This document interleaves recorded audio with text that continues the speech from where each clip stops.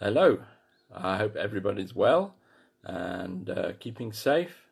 I'm just going to play a short piece of worship just to allow people to join us. Okay.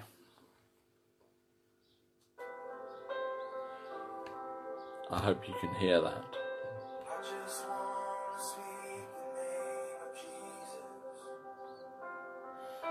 If you want to comment to let me know that you're here, that would be great.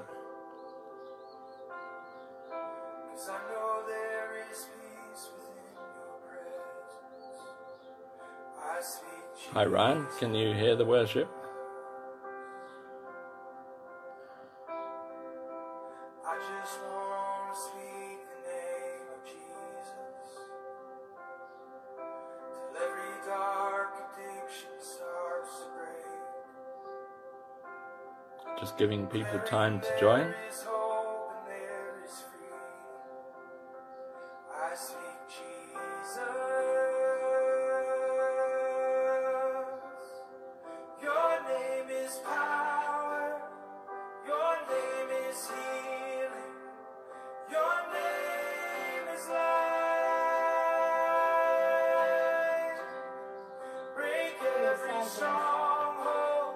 Shine through the shadows. Burn like a fire. Tough. Welcome everybody. Ryan has said, and I'm saying you're sideways. Over fear and all anxiety. Every soul held captive by depression. I speak Jesus. Your name is power. Your name is healing. Welcome everybody. I'm just giving a few moments for people to join us. Break every stronghold, shine through the shadows, burn like a fire. Morning, Nino. Shout Jesus from the mountains and Jesus in the streets, Jesus in the darkness. Jesus for my family, I speak the holy name, Jesus.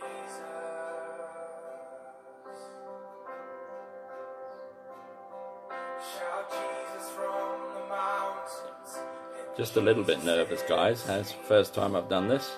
Jesus in the darkness over every enemy. Jesus for my family, I speak the holy name. Yeah, Charles, I tried that as well. Didn't work.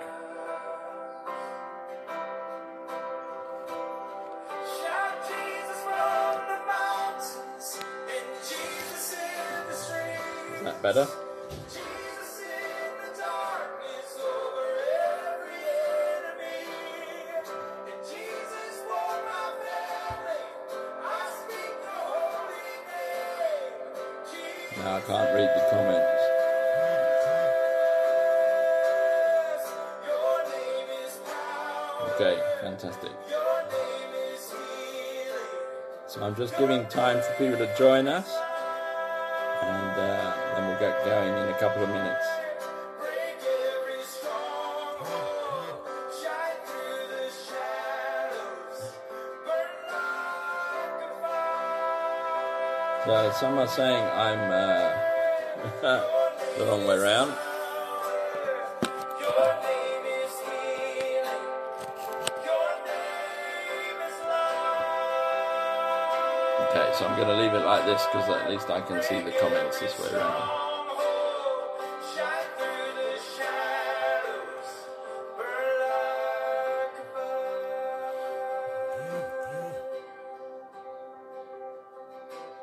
I just want to speak the name of Jesus. Jesus.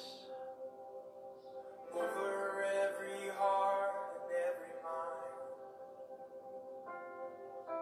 'Cause I know there is peace within your presence. So if you're trying this on Facebook on your PC, you might be struggling. On the phone, it seems to be fine.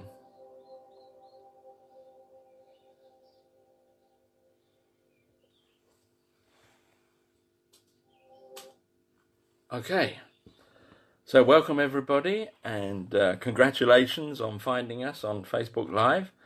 I hope you're well and you're keeping safe. If you're at home, well done. If you're having to work, then we're praying for you and we're trusting with you that everything will be fine, that you won't catch the virus yourself, and that the work that you're doing will be a real blessing to others. So this morning I'm in Ruth, in the Old Testament, and I'm just gonna pray for us to hear from God. Lord, I thank you for the family BCC. I thank you for all they mean to us as the Clarks. I thank you for just a beautiful community, and I pray that this message this morning would be a blessing, that you would speak to hearts and minds, that you would speak to us as a family, you'd speak to others that may be listening in Jesus' name. Amen. Okay, so this is the book of Ruth, and it's the story of a family in a time of trouble, and it's my go-to story in times of trouble. I've shared this story in the UK during Brexit. I've shared it in South Africa in times of recession. I shared it in Lesotho in the middle of a coup, and now we have a worldwide pandemic. So I think Ruth is the book to be in. So Ruth is the Bible in one book, or the Gospel in 4 chapters, and it's based on a family, an Israelite family in the days of the Judges. So that's after the Exodus, after Moses, but before God anointed Saul as king, before the kings of Israel. And during the time that the Ruth is based, it was a time of great famine. There was economic uncertainty and hardship. People were busy doing their own thing. The government was corrupt. Sound familiar? If you delete famine and insert pandemic, you could be here in South Africa today. And the story revolves around Ruth's Redeemer. Now, a Redeemer is someone who pays a price to set you free. And so this is God on a rescue mission. Back then, before Jesus, in sending Jesus, and now for you and I, his mission remains the same. He's on a rescue mission. And this is a story of a family, the faithlessness of the man of the house, the returning faith of his widow, the growing faith of her daughter-in-law, and the life-changing faith of her future husband. So someone who is faithless is someone who lives maybe without the knowledge of God, whereas someone who is unfaithful perhaps knows God, but lives as if they don't. So I'm going to look at this story in 3 parts: getting lost, coming home, and redeemed by love. So let's start with getting lost. So Elimelech was from Bethlehem in Israel, but it could have been Bethlehem in the Free State. He and his wife Naomi, with their 2 sons, Malion and Chilion, moved to the country of Moab, or Australia, which was many days' travel, and they stayed there. They were running away from the famine. Today, they would have been running away from the virus. Maybe Elimelech had no faith in the promises of God. Maybe he was afraid for his family. Maybe he thought he was doing the best thing. Some while later, he died, and Naomi was left to care for her sons. And Malion and Chilion later married Moabite women, Orpah and Ruth, and they lived in Moab for about 10 years. And then, tragedy upon tragedy, Malion and Chilion died, leaving Naomi without a husband or sons. This made her and her daughters-in-law destitute. They had nothing to sell, and no way to earn money. In Moab, they encountered the very thing they were running away from: death. So 10 years into our marriage, Cheryl and I, we'd been busy doing our own thing. We'd lost connection with each other, and then Cheryl started following Jesus. And this is this story. So Naomi decided to return to Bethlehem as she had heard that the Lord had lifted the famine. Maybe the lockdown had ended. I'm praying for that one. This was a breakthrough moment. Notice that God lifted the famine. He does this. Do you believe that? Do you believe? Do you have faith that he's a God of miracles? He can deal with this virus. But I want you to notice that this is the first time that God is mentioned in the story. We didn't see Elimelech leading his family well or seeking God. There's no prayer up to this point. His reaction to the famine was to run away to another country and away from the people of God. So how are we doing in this family? I mean, we've been told to run away from the virus. But how are you leading your family? How are you leading the people that you're responsible for in this season? So Orpah and Ruth started on the journey to Bethlehem with Naomi, but she encouraged them to return home to their own people where they might marry again. Naomi was worried about how the girls would be received by her own people, saying she could not produce any more sons for them to marry. Orpah agreed to return home, while Ruth committed to go with her mother-in-law to Israel. And so my part 2 is coming home. And I want to read from Ruth. I'm going to read Ruth chapter 1 and verse 16. But Ruth said, "Do not urge me to leave you or to return from following you, for where you go, I will go, and where you lodge, I will lodge. Your people shall be my people, and your God, my God." This is the moment, and I pray we all have a moment when Ruth came to God. We would now say, in this day and age, that she became born again. Naomi had clearly shared her faith with Ruth over the weeks, the months and years before, and Ruth now has a faith of her own. This was a breakthrough moment. For me, my moment was back in 1997. What about you? Are you just relying on your family's faith? Or do you have a faith of your own? A genuine faith in our Lord Jesus. So back to the story. When they arrived in Bethlehem, Naomi was recognized, and the whole place was full of people talking, gossiping about her.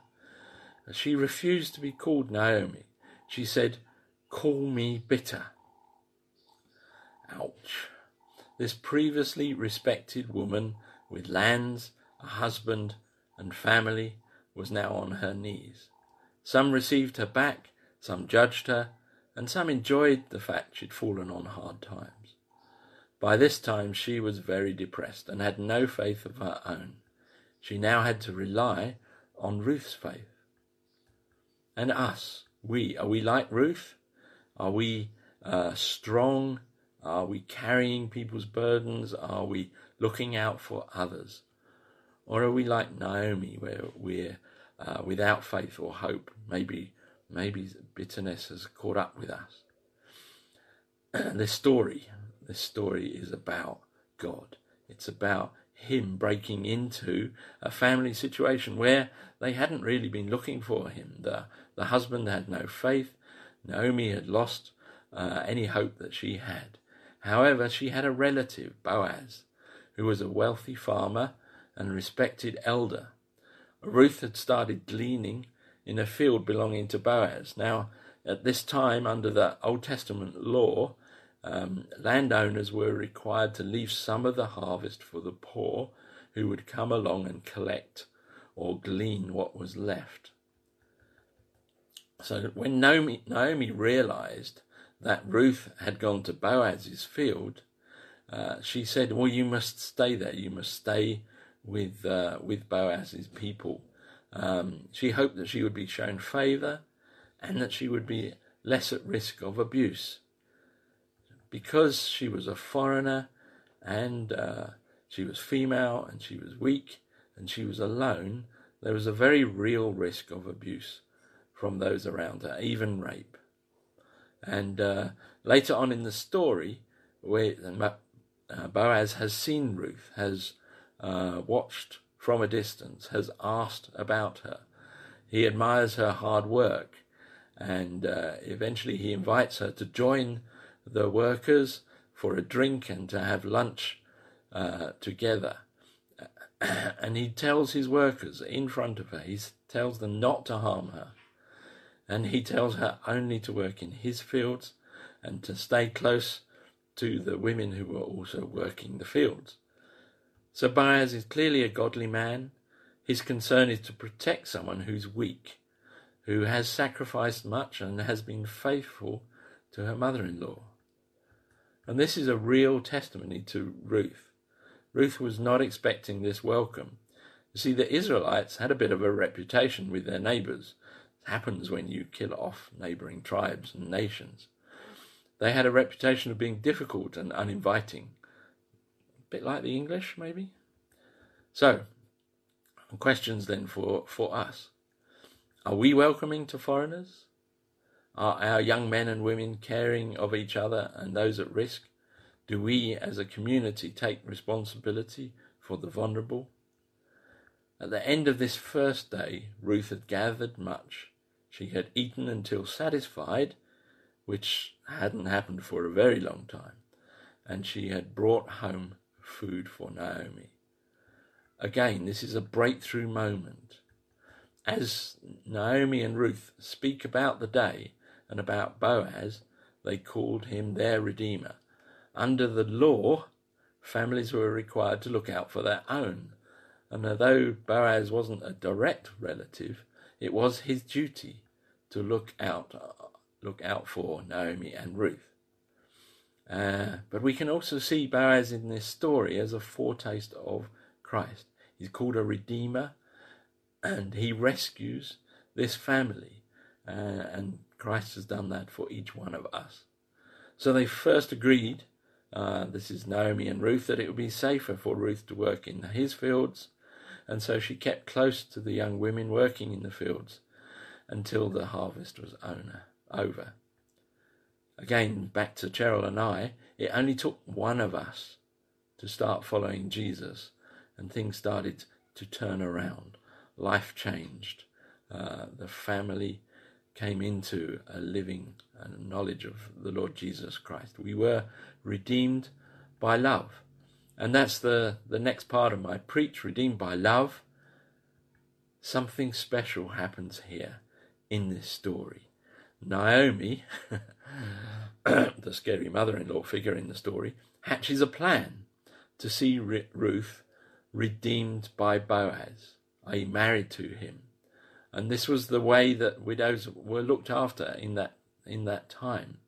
The brothers or relatives of the dead guy would marry the widow so that she could live a secure life. And so this is the plan in Naomi's mind. And although it's her idea, in the story we see Ruth's reaction that she's keen, but a little nervous, as anyone would be. So Ruth goes to Boaz and asks to take refuge under his wings. And that's Ruth 3 in verse 9. What a picture for marriage. Isn't this what we want for our sons and daughters? Yet as parents, many of us leave it to chance. I'm not recommending interfering or arranging marriages in this day. They have to live it together, not us. But praying for them from young, for their future lives, demonstrating our love for each other, teaching about love, teaching about sex, risks, abuse, laying down boundaries, asking questions to protect and encourage, and seeking good rather than harmful relationships. These are all roles for us as parents. As a family, we followed Jesus to a foreign land, and he gave us Carlin, and he found a husband and a wife for our older children. You may indeed call us blessed. But it didn't just happen. We were involved. We were praying. When we lived in Lesotho, in Maseru, one of the young ladies in the church came to live with us for a season. She was an orphan and had no family of her own in the area. And she lived with us for a couple of years as a daughter. And in the area we lived in Maseru, there was this thing. I don't want to call it the culture. It was just a thing. The young men in the neighborhood, if they were interested in a girl, and this girl was 18 at the time she was living with us, in the evening they would come outside the house after dark and they would whistle, just whistle, and and the girl's supposed to go out. She doesn't know who's whistling. I mean, maybe it's prearranged, but still, somebody's whistling in the dark, and this girl's supposed to go out and meet them.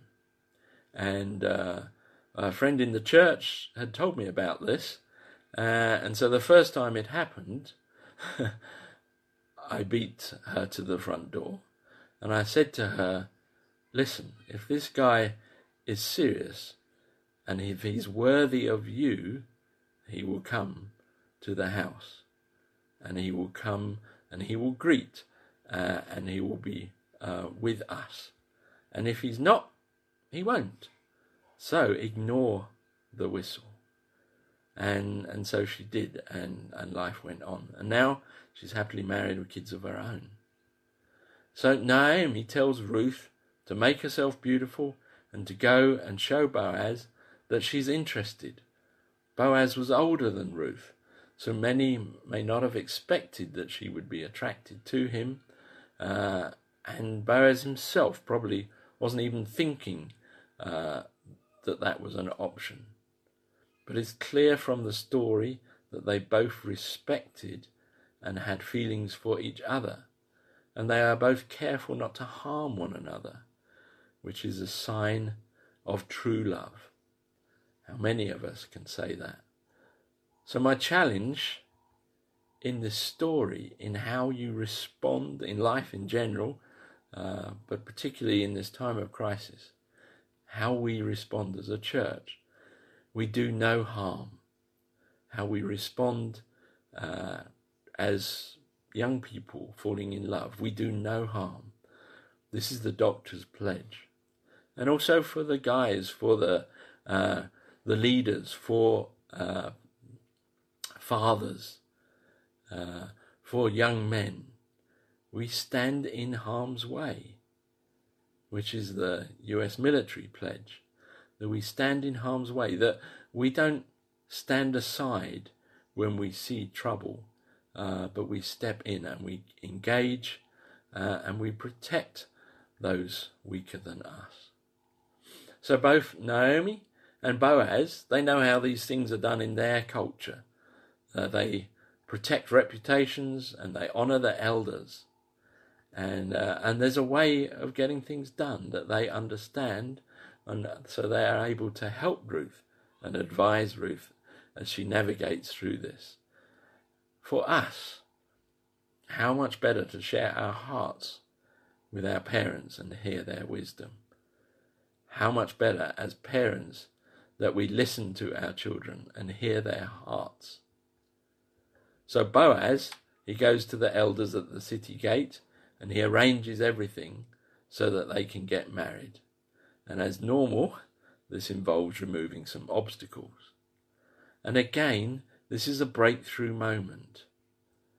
This is a life-changing moment. This is God at work, right in the midst of our everyday lives. And Boaz and Ruth are married. And then we see in chapter 4 and verse 13, they have sex. And they have a boy child. And for any young people watching, please notice the order. Marriage, then sex, then a baby. So Naomi says, now you can call me blessed. She's now a granny. She's in a household where food is available, where they live as one, and she's blessed, and she's moved from that place where she would call herself bitter, and now she's blessed. And amazingly, in Matthew chapter 1, we find that this child, Obed, and his foreign mother Ruth are in the line of both King David and Jesus. And this shows us that God uses the least of us to do the greatest things for him. And that was the blessing. So Jesus is our Redeemer, yours and mine. Have you asked to take shelter under his wings? This story is an amazing reflection of the heart of God. And there's a number of things that we can see in the story that help us navigate life. So I just want to go through these things. So one biggie for me, having been an atheist in my history, is that going your own way rather than God's way is just plain dangerous. It's life and death. There's nothing other than that. It's life and death. And if you're in relationship with people who don't believe in our Lord Jesus and haven't been born again, then we have a call. It's a life and death call to help them to come into relationship with the Lord. And the other thing this story teaches us is that God makes a plan to save us. Boramaka plan. God is often pictured as a farmer. He makes a plan to save us. However bad a situation we face as a nation or as a family or as individuals, however far we run, he has a plan for us. And if we can open our eyes and our ears, we can see the plan. We can follow the plan. And this plan is to provide us with a Redeemer. And this Redeemer brings us new life. He rescues us. He pays the price and he brings us into eternity. But this story also says that we can respond out of faith, or we can respond in ways that are faithless or unfaithful. And so we pray for faith. Faith as a gift, but faith as action. Faith as something that we pick up and we carry. We pray for faith in this time, in our nation and across the world, that people might come to a saving knowledge of Jesus, that people might be healed, that people might be saved from disaster. And we pray this all in the name of Jesus. And I want to briefly jump into the New Testament. I'm going to 2 Corinthians chapter 1 and starting at verse 8. And this is Paul writing from prison. We do not want, and in a way I'm in prison here. I'm not supposed to go out. I snuck out with the rubbish yesterday. Went through the gate outside and met some neighbours doing the same. But then we all politely went back in and locked our doors. So here it is, verse 8. We do not want you to be uninformed, brothers and sisters, about the troubles we experienced in the province of Asia. We were under great pressure, far beyond our ability to endure, so that we despaired of life itself. Indeed, we felt we had received the sentence of death. But this happened that we might not rely on ourselves, but on God. I'll say that again. But this happened that we might not rely on ourselves, but on God. I am a bit of a farmer, a Boramaka plan type of guy. And I have to learn and learn again that God is the answer and that God is providing a way through circumstance. God is in the storm. He's in the boat. He calms the storm. So let's read this again. But this happened that we might not rely on ourselves, but on God, who raises the dead. He raises the dead. Verse 10. He has delivered us from such a deadly peril. Delivered us from such a deadly peril. And he will deliver us again. He will deliver us again On him we have set our hope that he will continue to deliver us.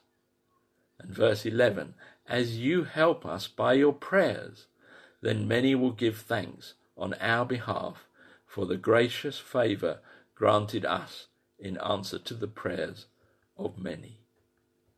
So 3 takeaways from this short passage in the New Testament, this letter written by Paul. 3 takeaways for us, for now, for this season. Firstly, as Christians, we're not immune from suffering. We suffer with the Lord Jesus. We suffer in the way that Paul suffered. We're not immune. The second lesson, he is our hope. Jesus is our hope. On him we have set our hope that he will continue to deliver us. And prayer works. Just listen to verse 11 again. As you help us by your prayers, then many will give thanks on our behalf for the gracious favour granted us in answer to the prayers of many. If this virus has done one thing, it's called the church and the nations and families and unbelievers even. It's called us to pray. And so we pray. We pray that God would deliver us again. We pray for continual deliverance against this virus and against the breakdown in economic structures that is going with it. We pray that God will continue to deliver us. So I want to just finish with a question for you and for me. Who are we in this story? Are we Oprah? We go back to what we knew. We go back to who we were. Or are we Ruth? We set our face like flint. We continue on our journey. We serve those that we're responsible for. We fall in love with the living God. We make our life journey with him. Who are you in the story? Maybe you're Boaz. Maybe you're called to be a redeemer in this season. How are you coping in this crisis? Maybe you've lost someone special, not necessarily through the disease, but maybe you've lost something special. Somebody special. How are you? Maybe you're parenting children or teenagers through this season and you're seeking to protect them and to teach them, but to keep them in a place of faith rather than panic. Maybe you're a young person who's had all these plans and ideas. You're studying, you've got a vision for your life, and then this thing comes against us, against all of us, and you're thrown, and you're wondering what's going to happen. Is there an economy coming out at the end of this that you can be a part of? Or maybe you don't yet know this Redeemer, this Jesus. Maybe you don't follow him. Maybe you're busy with your own plan, and he's shaking you up. He's shaking the church. He's shaking the nations. He didn't cause this thing to happen, but he certainly knows how to use it for our best. And so ask the questions of yourself. What is the Lord shaking in my life? What is he saying to me in this season? And how is he asking me to respond? How am I to continue my journey in the light of what he is saying to me? So thank you for listening. I trust that the Lord has given you something, a takeaway, a meal from this word, and I pray with you that you will continue with him this morning. So grab the people you're with. if you're with people, and pray.